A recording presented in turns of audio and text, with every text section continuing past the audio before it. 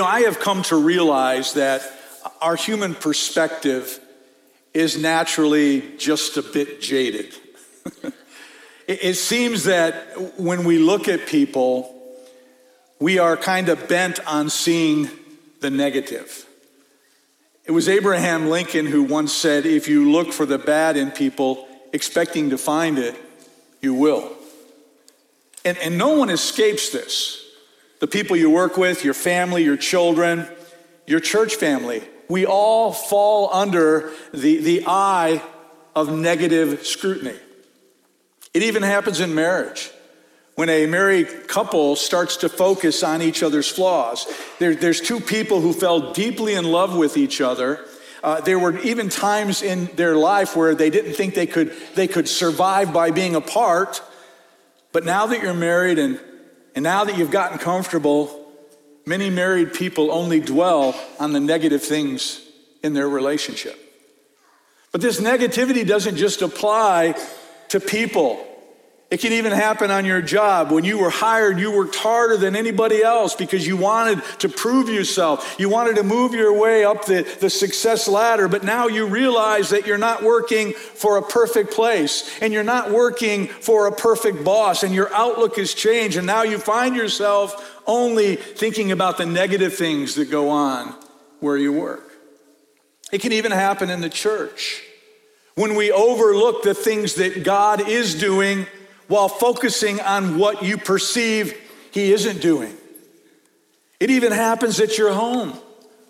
When you come home from work at night and the kids are fighting or the house is a mess, you let negativity take over.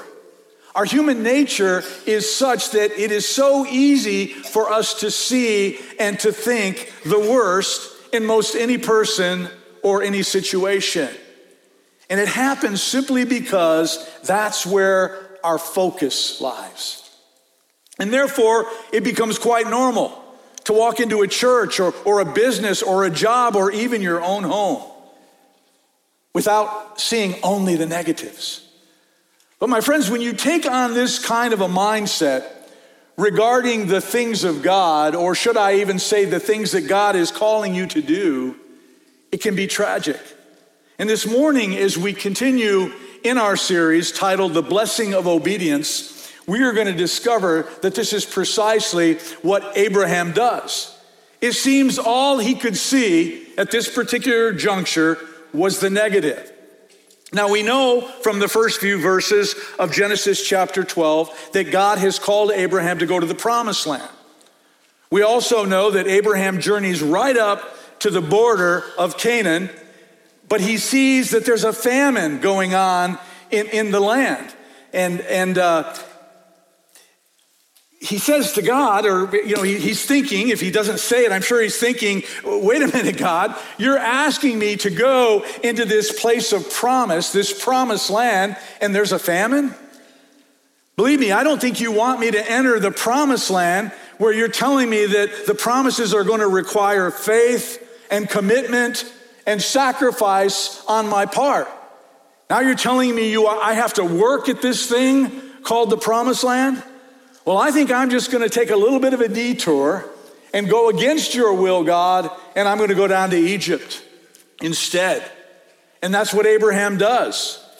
He heads off to Egypt instead. Why? Because his perspective was such that all he could see was the negative. All he could see were the extreme drought conditions that were going on at that time. And as I read his story, I want to call out Abraham and say, hey, pal, don't do this.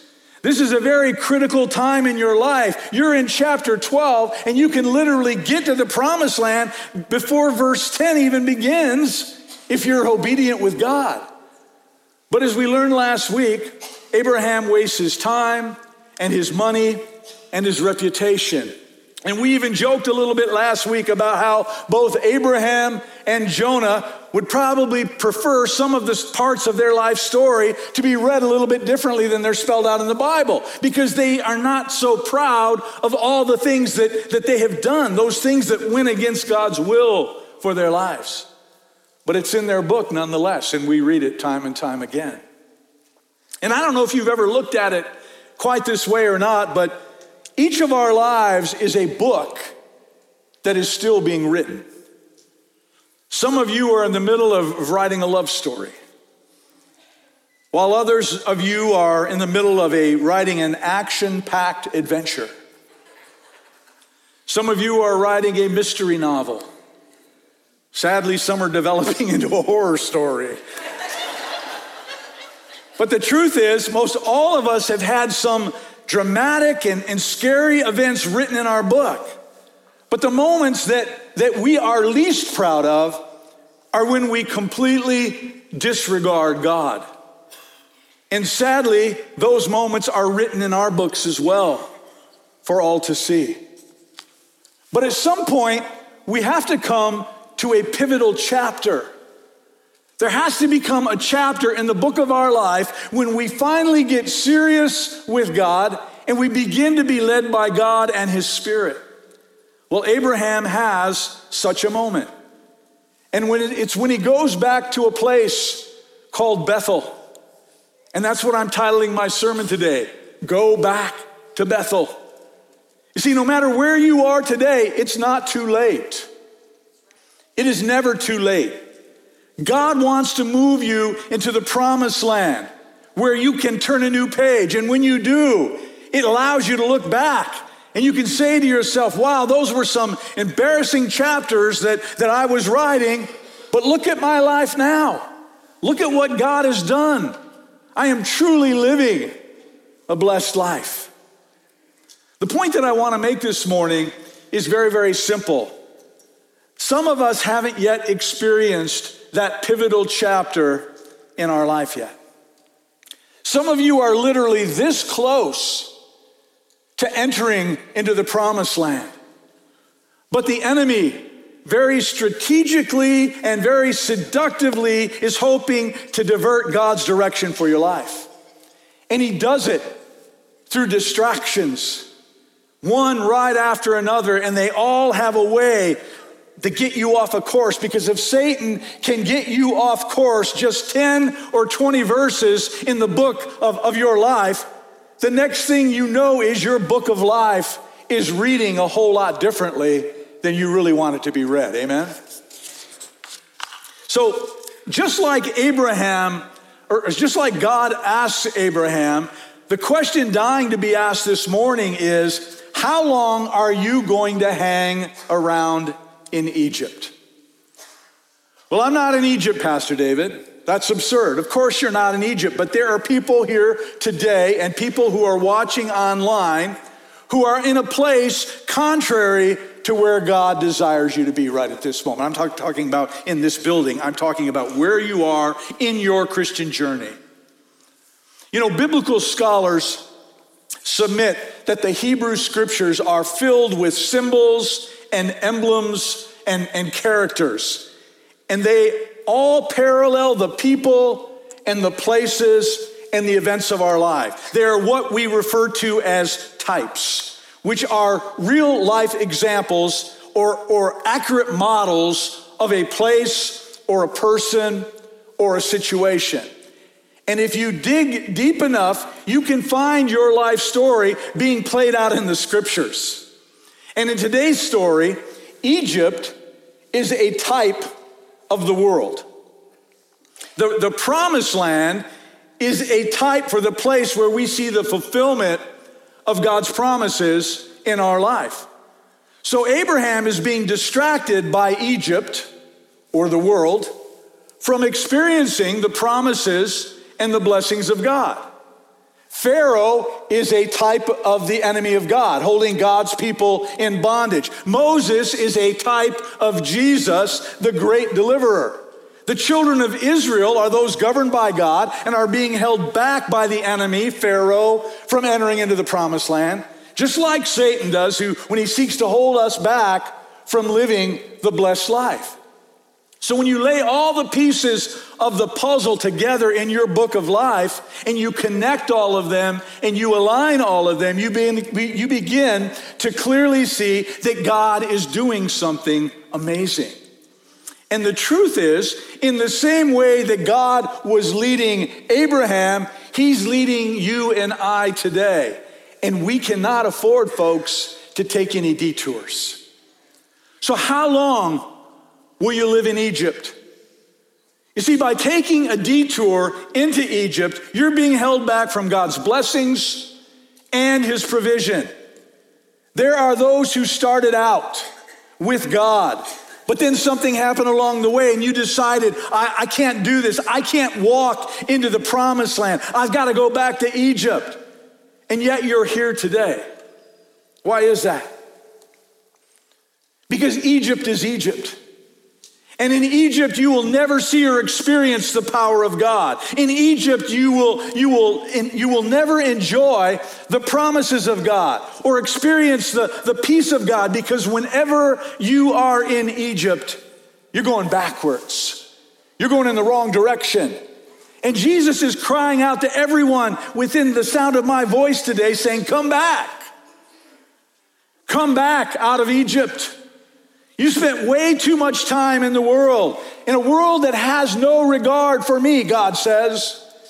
It's time to come back home. Well, that's exactly what Abraham does.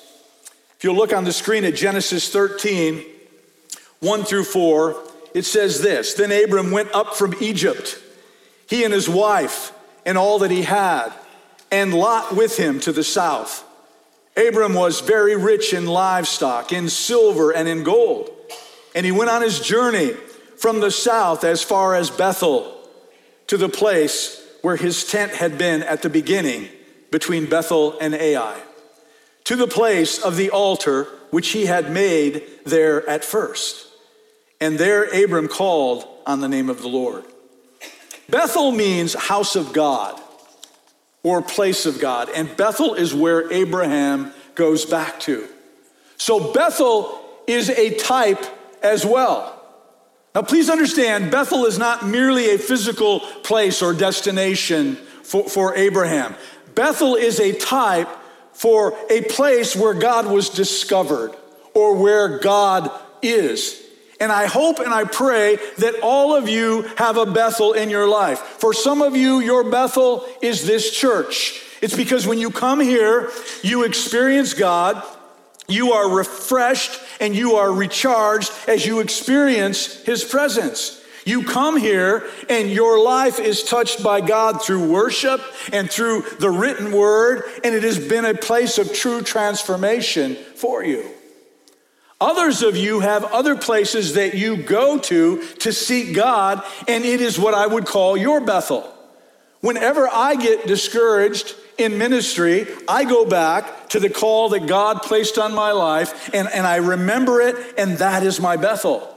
But everyone needs a Bethel, a place to go to be reminded of God's goodness and God's faithfulness in your life. If you ever find your faith getting stale, if you find that you've lost your zest for God, you need to go back to your Bethel. And for those who've been living in Egypt, God is now calling you back to Bethel, just like he did with Abraham. Because at Bethel, you are given perspective. At Bethel, you are reminded where it all started. And at Bethel, you once again meet God. And there are some things that I want to share with you this morning, things that you need to know that will make this Bethel experience even a better experience than it was before. So look at me, if you will. It'll be up on the screen at Genesis 13, verses 3 and 4. It's a part of what I already read to you. And he went on his journey from the south as far as Bethel, to the place where his tent had been at the beginning, between Bethel and Ai, to the place of the altar which he had made there at first. And there Abram called on the name of the Lord. The first thing you need to know is this: Bethel is a place of welcome. I want you to notice that he's already been there, and he experienced God in that place. But he departed from his experience and he went wandering instead into Egypt. But now he comes back. And God wants you to know something this morning. You are always welcome to come back home. And as the pastor of this church, let me also say, you are always welcome here. Now, some of you are not really touched by that statement because you haven't been living in Egypt. But there are some folks here today who haven't been here for a while. Recently, someone came up to me who I hadn't seen in literally months. And I asked, "Where have you been?" And that person started to explain to me, and the way they spoke, I could sense that there was some guilt and there was some shame going on that they had just dropped out of sight. I didn't ask that question, and I never asked that question to make anybody feel uncomfortable. I asked them because I miss seeing them, and I'm concerned for your spiritual welfare when you just drop out of sight. And all of a sudden, I'm getting ready one morning, some just random morning, and you pop into my head, and I go, "Where is that person? I haven't seen them in a long time." You see, when you're in Egypt, things go on that are embarrassing. Sin happens. And as usual, sin brings forth shame. And my heart breaks for people who are ready to come back, but in their shame, they think God doesn't want them back. But church, that is so far from the heart of our Heavenly Father. Let me prove it to you. Many of you are familiar with the story of the prodigal son. Young man asked his father for his inheritance early so that he can go out and he can live life on his own terms. He wants to sow some wild oats, as it were. He wants to experience everything that Egypt has to offer. So his loving father, although obviously concerned and knowing what awaits his son, he grants his son's request. And he gives him his inheritance early, and he sends him out on his way. But like any loving parent, probably a day didn't go by when that man wasn't praying for God's protection over his wayward son. You know the story. And it's a typical story. It happens every single time. The son was lured by sin, and he spends his entire inheritance on a lascivious lifestyle. He blew every dime he had. And then a famine came upon the land to make it even worse, and he began to be in tremendous need. So he gets a job feeding pigs, feeding swine. And it was there that he realized that the swine were eating better than he was. And he comes to his senses. You know, one of those moments when you have crystal clear clarity. We don't have that very often, but God gives us those moments. And in Luke 15:17, it says this, "But when he came to himself, he said, 'How many of my father's hired servants have bread enough and to spare, and I perish with hunger? I will arise and go to my father, and I will say to him, Father, I have sinned against heaven and before you, and I am no longer worthy to be called your son. Make me like one of your hired servants.'" He decides to return to his father, and his plan is to simply admit that he's no longer worthy to be called this man's son. And he even rehearsed the words that he's going to speak to his dad. "Please, Dad, just let me be one of your servants because I'm sick and tired of living in Egypt." There's that negativity that I was talking about earlier. That's exactly what our minds do to us all the time. This son is thinking the worst. He was thinking that he needed to grovel before his father and beg and plead for forgiveness and for acceptance. You see, our minds concoct all kinds of scenarios of how things are going to happen. And every one of them, I guarantee you, are void of the true essence of God's love. So here's this father who would daily stand on his land, looking at the horizon to see if his wayward son might be heading home once again. But then there's this one day when he actually sees the son walking towards home. Luke 15, verse 20 says this, "And he arose and he came to his father. But when he was still a great way off, his father saw him and had compassion and ran and fell on his neck and kissed him. And the son said to him, Father, I have sinned against heaven, and in your sight I am no longer worthy to be called your son. But the father said to his servants, Bring out the best robe and put it on him, and put a ring on his hand and sandals on his feet. And bring the fatted calf here and kill it, and let us eat and be merry. For this my son was dead and is alive again. He was lost and is found. And they began to be merry. Another translation says they began to celebrate. Look at how verse 20 started. But when he was still a great way off. Some of you are physically here today, but spiritually speaking, you're still a long way off. There's a part of you that is saying, I want to come back to Bethel, but I don't feel like I can because there's this and that going on. You're wondering, if I do come back, will God really accept me? Will God really love me and care for me? Well, let me tell you something this morning. You being here today, even though spiritually speaking, you may be a long ways off, is a picture of our Heavenly Father chasing you down. And his desire is to throw his loving arms around you and to kiss you and to love you and to bless you. In fact, anyone who is considering coming back, let me remind you of something. God never moved. You did. He's been waiting patiently for you. You're the one who went off on a binge. You're the one who went off on some craziness that you had to go back to. The Bible says like a dog goes back to its vomit. We do that. Our sinful nature is to go back to our vomit, to go back to the stuff that we were saved from.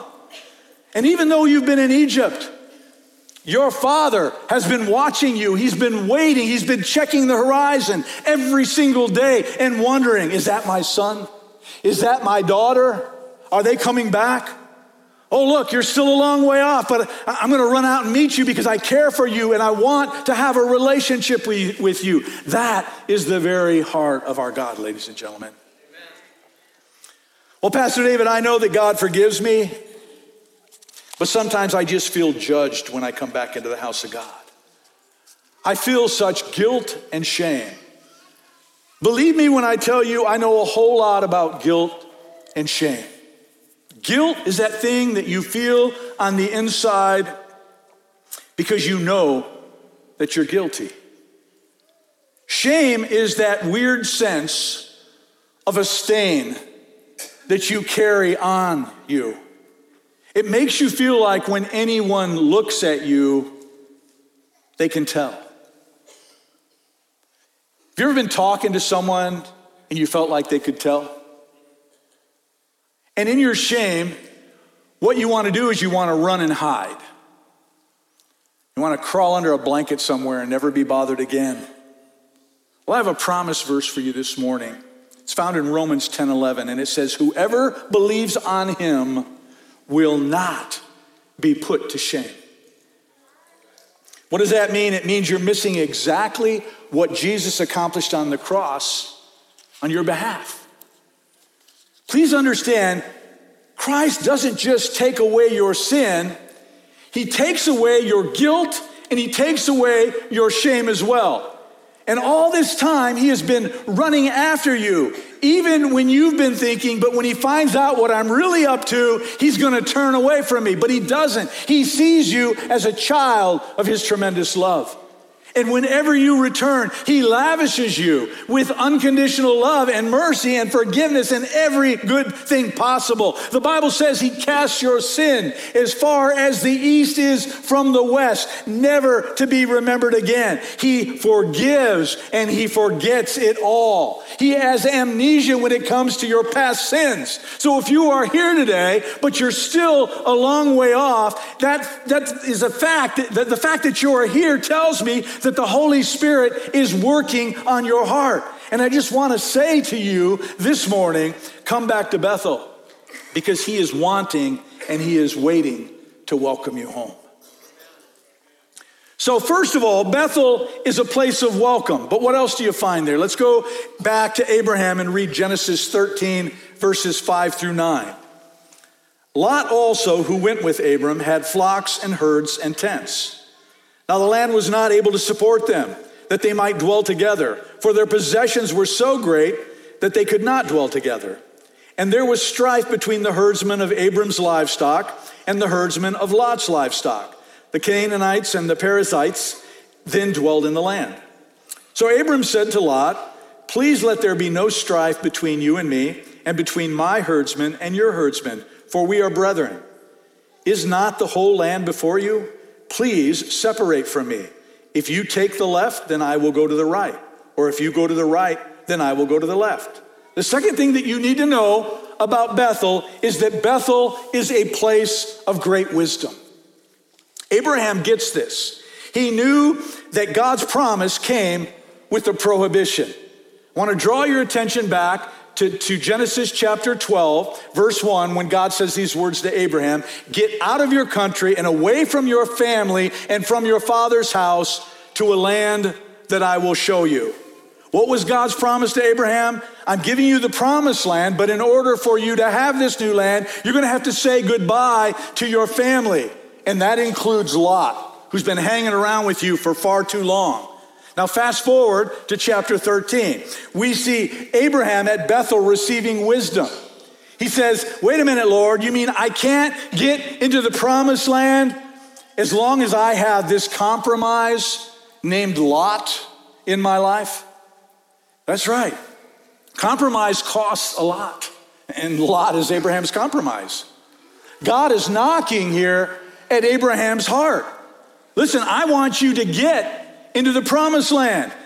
Then wise up, Abe. It's time for you to let Lot go. He needs to make his own decisions while you need to make your own decisions. And your decision needs to be, as for me and my house, we are going to serve the Lord. Amen. I don't even think I need to ask this. I think this is very obvious, but there is a daily battle that goes on between your spirit and your flesh. And if you never do anything to strengthen your spirit, or what I call my spirit man inside, I will easily give in to the flesh man, time and time again. In essence, you allow your flesh to drive your decision making. And your flesh will grow stronger and stronger, and because of it, you will continually lose this battle. Let me remind you what I said earlier about types that are found in the Word of God. Types are the people and the places that represent to us not just moments in time that actually happen, but they are accurate examples of good and evil, of God and Satan, of life and death, of solutions and struggles. So with that understanding, Lot represents Abraham's flesh in this story, while Abraham represents his spirit. When Abraham said, please let there not be any strife between you and me, and between my herdsmen and your herdsmen, for we are brethren, that word strife found in that scripture means to contest or to complain. In other words, there's always going to be contesting and complaining that goes on between your spirit man and your flesh man. Because your flesh wants to do the things that you want to do, while your spirit wants you to do the things that God wants you to do. That's the difference between the two. Galatians 5:17 says, for the flesh lusts against the spirit, and the spirit against the flesh. And these are contrary to one another, so that you do not do the things that you wish. So if you don't learn how to win this battle between your flesh and your spirit, if you don't have victory over your flesh, you're going to be in a battle mode all the time. It is that simple. No one in this place understands this better than your pastor. I know from what I speak, because earlier in my life, I had a huge battle with my flesh, and the flesh won out every single time. Reminds me of that, sorry, can I talk about a rock and roll star? John Cougar Mellencamp, I fight authority and authority always wins. That's what his song says. I fought my flesh and my flesh always won. I had a stronghold. I had an addiction in my life that I thought I could never be set free from. That was until I submitted my life fully to Jesus. And I began to stand upon the truth that I discovered in God's word. And it was there that I learned the temptations that had overtaken me were common to all men. It wasn't exclusive to me, as much as I wanted to believe that. I wasn't being tested any more than any other person walking the face of the earth. So I began to follow my favorite scripture in the Bible, Romans 12, 1 and 2, and I decided to quit conforming to the world and to begin to transform my mind with the Word of God. And it was there, like that verse says, that I was able to see the good, the acceptable, and the perfect will of God in my life. I began to realize that I could do all things through Christ who gave me the strength, and I began to lean upon the Holy Spirit's power and not my own pathetic power, because I had none.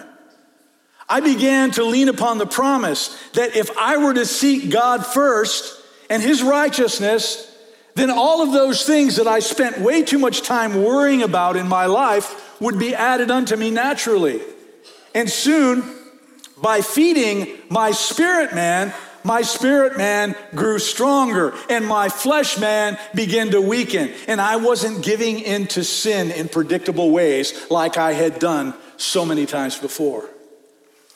But I found one other thing that really helped me to overcome my battle with my flesh.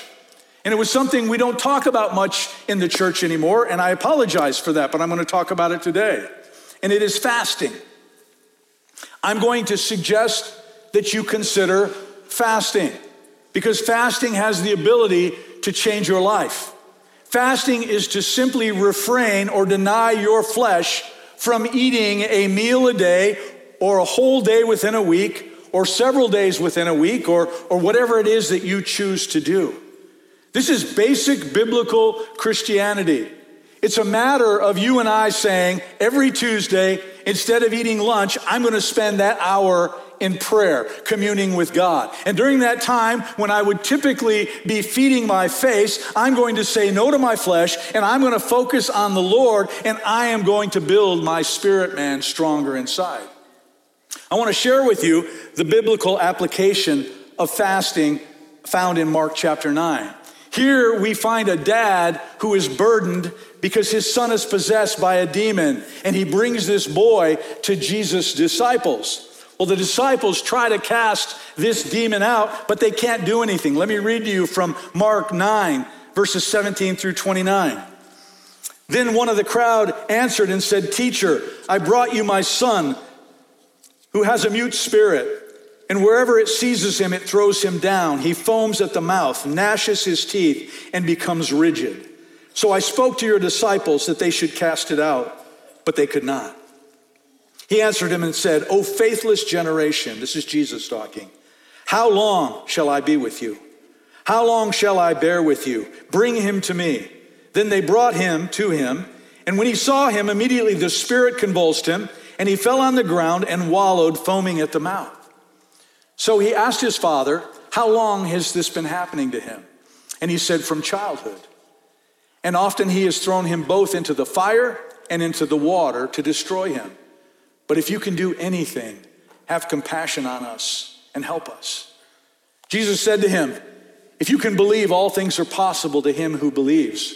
Immediately, the father of the child cried out and said with tears, and this is a powerful statement, "Lord, I believe. Help my unbelief." When Jesus saw that the people came running together, he rebuked the unclean spirit, saying to it, "Deaf and dumb spirit, I command you, come out of him and enter him no more." Then the spirit cried out, convulsed him greatly, and came out of him. And he became as one dead, so that many said, "He is dead." But Jesus took him by the hand and lifted him up, and he arose. And when he had come into the house, his disciples asked him privately, "Why could we not cast it out?" And he said to them, "This kind can come out by nothing but prayer and fasting." What I am suggesting to you this morning is that fasting could be the very thing you need to take your spiritual journey to an all new level of faith and of strength and of spiritual resolve. Fasting supernaturally proves to you that you can indeed overcome your flesh for a period of time. If you're continually overcome by temptation or wrong thoughts or worries and fears, if you find yourself regularly submitting to them in your flesh, fasting is something that you should participate in. I read to you Galatians 5:17 about the flesh and the spirit being contrary to one another. But let me read you the verse right before that, Galatians 5:16. I say then, walk in the spirit, and you shall not fulfill the lust of the flesh. When you fast, you starve your flesh in order to bolster your spirit. And when you do that, it brings empowerment to your spirit. And when your spirit is empowered with the Holy Spirit of the living God, then you begin to walk in the Spirit. And when you walk in the Spirit, you begin to overcome your flesh. It is that simple. Walk in the Spirit, and you shall not fulfill the lust of the flesh. That right there is just one of the examples of wisdom that you obtain when you come back to Bethel. Do you want to put off experiencing the blessings of God in your life because you won't take the necessary steps to strengthen your spirit? Well, the wisdom of God says this year, I'm not just going to fast a meal, but I'm going to fast a meal or a whole day, or I'm going to fast for several days through the course of a week or maybe even a month to see if God's word is true. Let me remind you of something. If you commit to fasting, combined with prayer, because remember, this isn't a diet, this is a spiritual exercise, you will be amazed at what God can accomplish in your life. You'll begin to have victories that you once doubted could ever happen for you. And there's nothing sweeter than living a life of complete victory. That's exactly what God desires for you and I. So the first thing you see at Bethel is that you're welcome. Secondly, you're going to be awakened by God's wisdom. So what else will you find here at Bethel? Look at Genesis 13:10 through 11. And Lot lifted his eyes and saw all the plain of the Jordan, that it was well watered everywhere before the Lord destroyed Sodom and Gomorrah, like the garden of the Lord, like the land of Egypt as you go toward Zoar. Then Lot chose for himself all the plain of Jordan, and Lot journeyed east, and they separated from each other. The third thing that you need to know about going back to Bethel is a place of willingness. Willingness to obey God. When you obey, by letting these people in your life who are influencing you to stay out of the promised land to move on, to go their separate way. Let me say a word to some of our non-married friends here today, which has an application for each one of us. There could be a Lot in your life right now who is keeping you out of the promised land. You may be in a romantic relationship with a non-believer. And of course, you desire to see that person saved, right? Well, here's the question for you. How serious do they think your relationship with God really is? Well, if you're not in God's will and there is compromise in your life, then they're not going to think you're all that serious about it. So what you really want for them is to fall in love with the God that you think that you're pretty much living and showing that you're not all that serious about yourself. And though you may hope that they see how serious you are, they won't until you get serious about the God that you say that you're serious about. So I want you to get this serious. Today when you see them, I want you to say to them, here's the deal. I've decided to follow Jesus. And if you're not going to follow Jesus, then I'm going to break off this relationship. And they're probably going to say, wait a minute, you're dumping me over your faith? That's pretty serious. But I will guarantee you something. When you get that serious, they'll get that serious. Problem solved. That's a little advice from your pastor, and it's free of charge. You can't expect to win a love interest to God when you're not serious about God yourself. That's all I'm saying, folks. I would like to say you're unequally yoked when you're dating or married to a non-believer, but in that case, you've got two unyoked. You've got people who aren't following God really. So you've got two people that are yoked together, kind of living the same way. You may think you're living differently than that person is, but if you're not serious with Jesus, you're not. And it's a problem. You see, when Abraham came back to Bethel, the first thing he does is he builds an altar. Why? Well, since Bethel is a place of willingness, then Bethel is naturally a place of sacrifice. He builds an altar and he says, God, what do you want? And God says to him, I want Lot out of your life. He's not going in the same direction that you're going, Abraham. Plus, he's not at all interested in living in the promised land. Now, are you willing to let him go his way? And are you willing to go your way, which is the way that I've asked you to go? And Abraham, he finally gets serious. And the separation is so severe. This is how it reads in Genesis 13:9. Please separate from me. You take the left and then I will go to the right. If you go to the right, then I'm going to go to the left. That is the seriousness of Abraham's separation. In essence, he's saying, I want to be completely in the opposite place where you are. Now, maybe you're thinking, why the altar, Pastor David? Well, Abraham went back to Bethel to build an altar, and the purpose of that altar was to sacrifice something on that altar. So in essence, the altar, it alters you. The altar is about your alteration. Can you grasp that? Can you understand that? And it's your alteration that makes you the person that God called you to be. But that's not going to happen until you understand that when you come back to your Bethel, you are welcomed and there is wisdom to be found there and is a place of willingness. So Abraham decides he's going to have to get serious about Lot. Okay, Lot, you go your way and I'm going to go mine. Because as for me and my house, we're going to serve the Lord. And I want you to notice what land old Lot chose here. It's the land near Egypt. It's the green and the lush looking land. And it looks like life is going to be easy there. And then there's the promised land that Abraham goes to. And it looks like it still has the effects of the famine going on. And it's going to require great faith on the part of Abraham. So Lot picks the easy way and he heads for Sodom and Gomorrah. He's getting as close to the world as he can get. And please understand this truth today. Lot is doing what naturally comes to the flesh, while Abraham is doing what supernaturally comes from the Spirit. Now that you're going this way, Abraham says, I will go in the opposite way. And deep in my heart, I do this because I know God is testing me. You see, whenever you go back to Bethel and there's an altar, please recognize it is a test.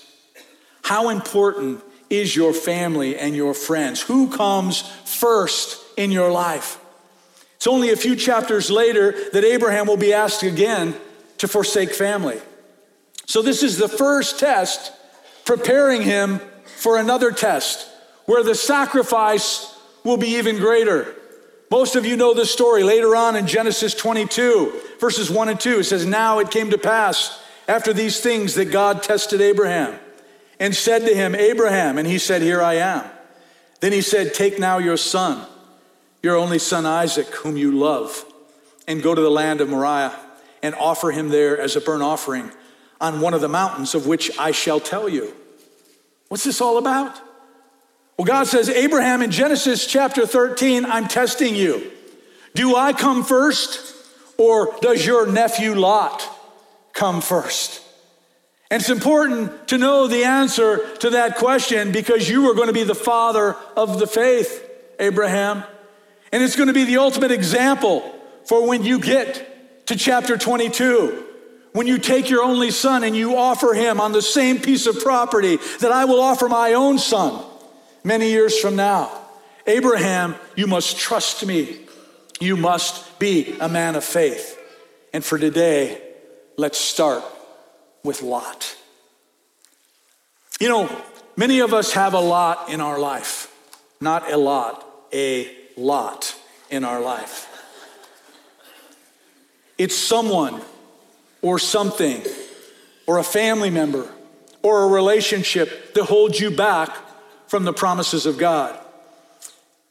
Can I remind you of these difficult words from Jesus in Luke 14:26?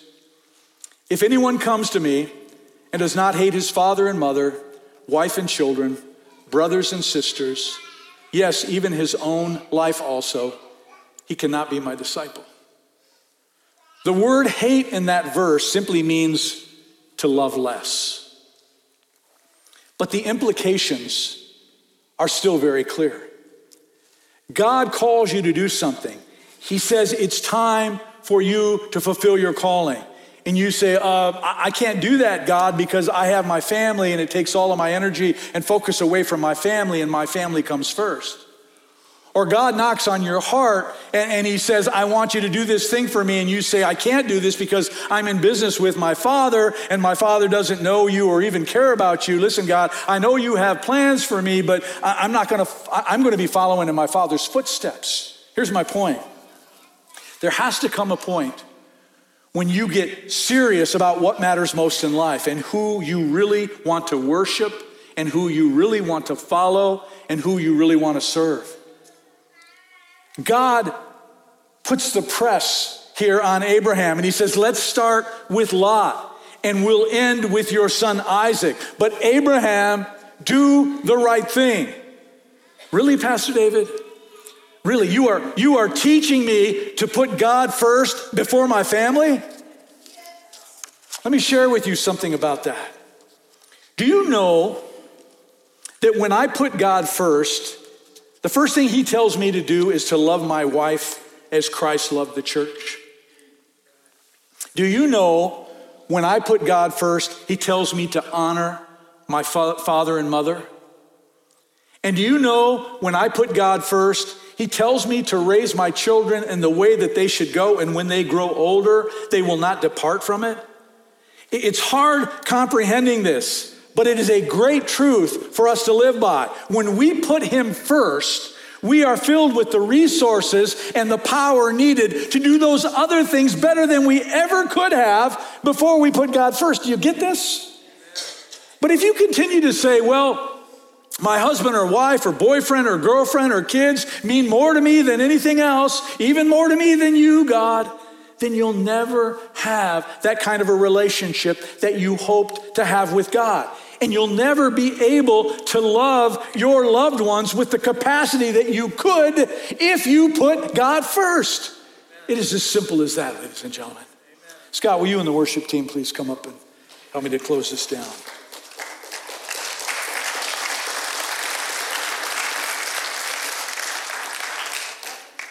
So Abraham comes back to Bethel,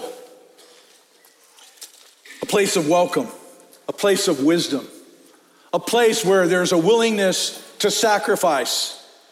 And how does this all conclude? Look at Genesis 13, 12 through 18. Abram dwelt in the land of Canaan, and Lot dwelt in the cities of the plain, and pitched his tent even as far as Sodom. But the men of Sodom were exceedingly wicked and sinful against the Lord.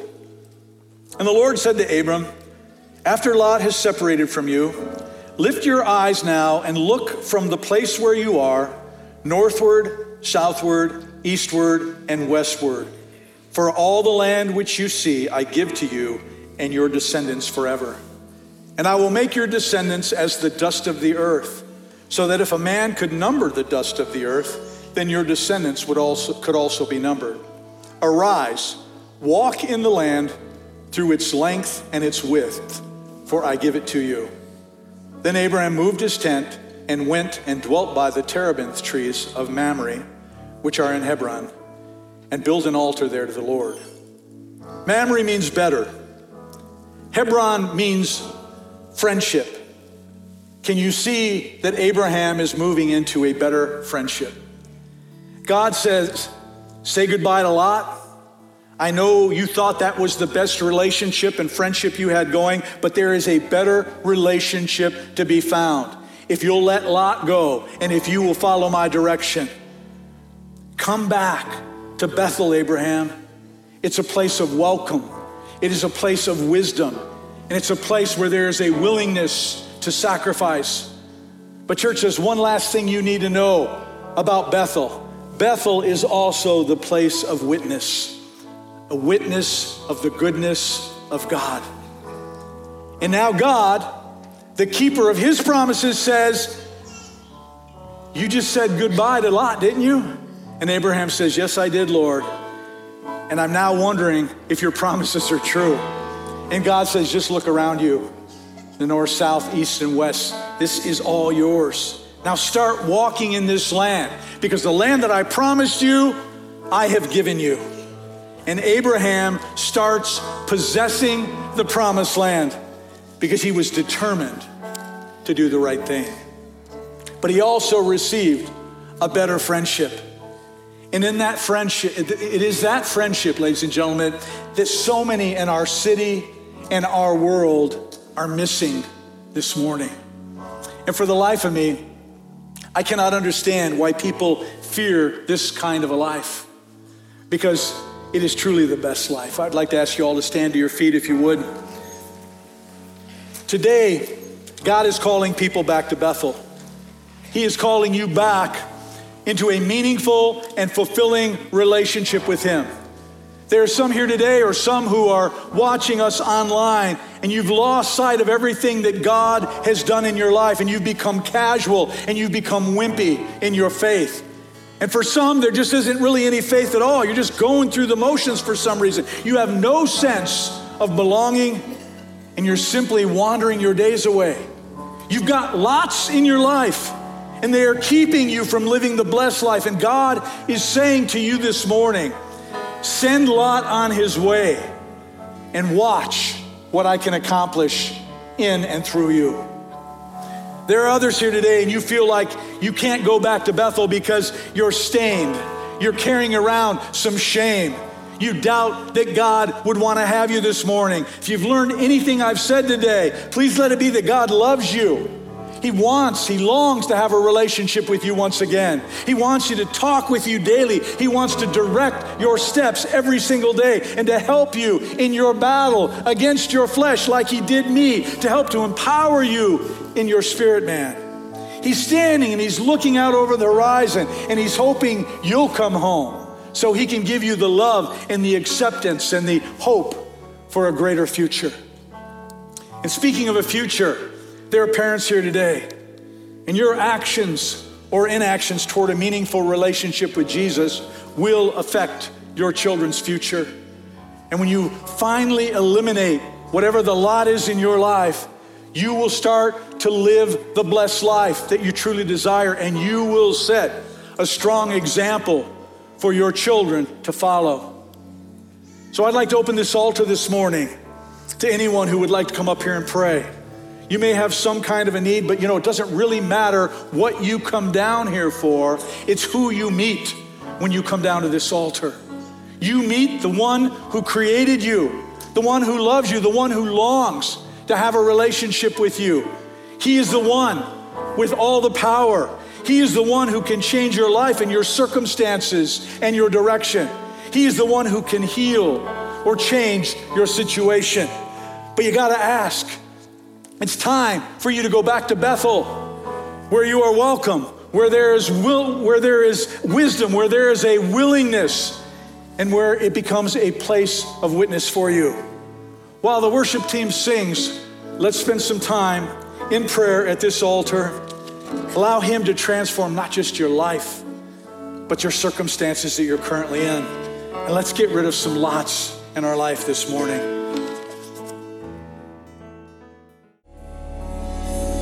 While those at the altar continue to pray, they can stay here as long as they want to stay here and pray. I'd like you to bow your heads. We will close this service in prayer. Father, we thank you for your word as always. We thank you for the types and the examples found in your word that we can so relate to. Maybe a different place and time and totally different circumstances, but the principles are always the same. And that principle is to be faithful and to serve you in spirit and in truth and worship you in that same way and allow you to make the decisions in our lives, and that we would go in the directions that you send us and not in the direction that our flesh wants to go. Father, help us with this battle of our flesh versus our spirit. Allow our spirit to be strengthened to overcome our flesh every single time. We thank you, God, for your forgiveness. Sometimes our flesh wins out, but your grace, your mercy, your forgiveness is always there for us. Let us always know that we can come back to Bethel at any time. There's nothing we can do that will separate us from the love of God. Let us be reminded of that. Let us stand confidently in that. Father, I stand and rebuke shame in the name of Jesus. Shame and guilt. I rebuke you in Jesus' name. I ask you to leave the heart of anyone in this place that is carrying it around today. Father, I ask that you do a work in our lives, that you would show us what it means to be fully obedient to you and the things that you ask us to do. So thank you. I pray for my church family, each and every one of them, Lord, that they would become stronger each and every day in their faith. And they would come to realize and believe that there is nothing that you cannot accomplish through them. So Lord, as we go our separate ways today, pray that your Holy Spirit would go with us, guiding and directing the steps we take, the places we go, the things we do, the conversations that we have. Lord, that those conversations would be designed to build people up and not tear anyone down. Father, I pray that we would shine like bright lights, because our world is very dark and it needs the brightness of the love of Jesus Christ. So let us shine brightly among those around us. And Father, I pray that you would keep us safe until we meet together again. Keep us safe from sickness or illness. Keep us safe from any accidents that might befall us, so that we can come back together again whole as a church family and worship you in spirit and in truth.